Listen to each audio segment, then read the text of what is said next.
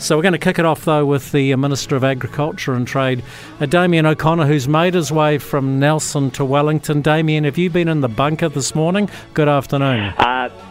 Good afternoon, and look, they are busy down there. I'm here in the Beehive. We are communicating through MPI, of course, with them on a regular basis. The last thing you want is people hanging around who can't contribute to the urgent issues, of course, which are, the flooding on the ground. NEMA are doing all they can, along with the Defence Force, Fire Service, all of those people, and what is a pretty challenging situation. It's only the third time in New Zealand history, or at least I think that's the case, that a national state of emergency has been declared. The other is the Christchurch earthquake and the COVID pandemic. So that just shows you how serious Gabrielle is.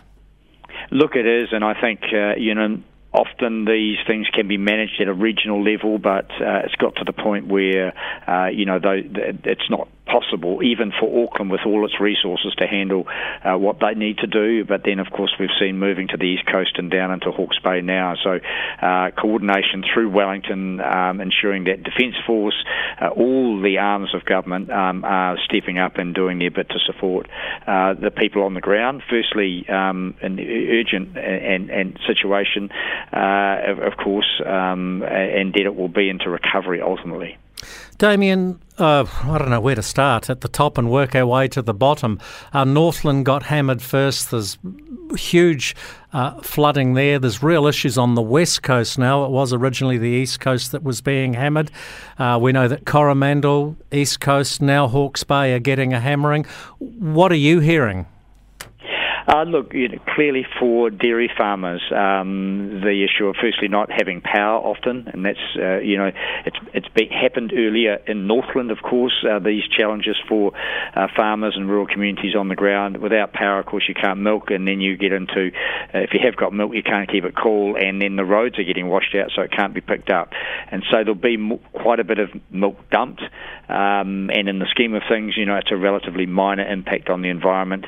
Hopefully the cows don't get the message that this is the end of the season. So hopefully we'll get power and some normality up as quickly as possible. But it is going to be a few days, and of course that's rolling through Hawke's Bay in particular. We've got apple season upon us, horticulture, and a lot of that low-lying, highly productive land is of course underwater now.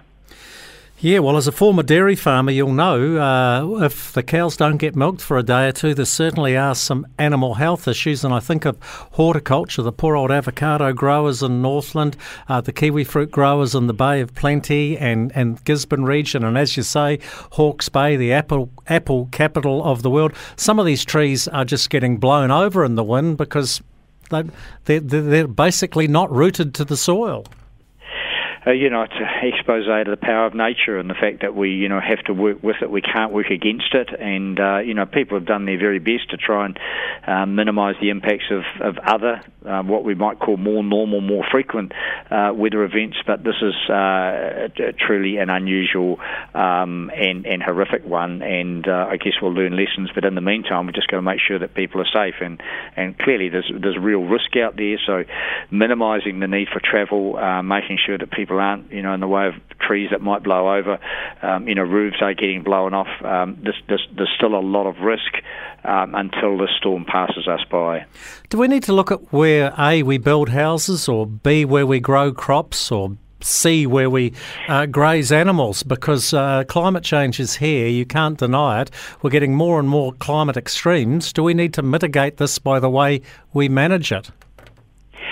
We certainly do when it comes to houses, and we shouldn't build them in low-lying areas. It's as simple as that. But, there's been a law that's, subject to an engineer's approval. You can build a house pretty much anywhere, and it's been difficult for councils to block that. And I've seen, down in my patch on the west coast where people have built houses in ridiculous places that are the outwash, from some of the hills. But, it's been established 20 years of growth, and they think they're okay. So we do have to look at that. But in terms of livestock and crops. I mean, we work with the cycles, and we can crop, and if we get lucky, we can get the crop off, and then a flood comes, or you can get the stock off, and you get a whole lot more silt. It's not a pleasant thing, but we're often farming on the most fertile plains, which actually are the runoff from the hills that have been washed over millions of years out to sea. Hey, Damien O'Connor, look, thank you very much for your time. I know you guys are really busy in the beehive today, and the Prime Minister, he's been thrown in quite literally, no pun intended, at the deep end, and is doing a good job fronting it. So well done, credit where credit's due. Well, I think, thanks, Jamie, and for those people who are listening who've still got communication, just take care of yourselves and one another, the neighbours. As often happens in rural communities, it's helping one another, because sometimes you can't get help from outside because of roads or communication. That resilience is the thing that gets us through. So all the very best for those people who are facing big challenges. Damien O'Connor, thanks for your time. Thank you.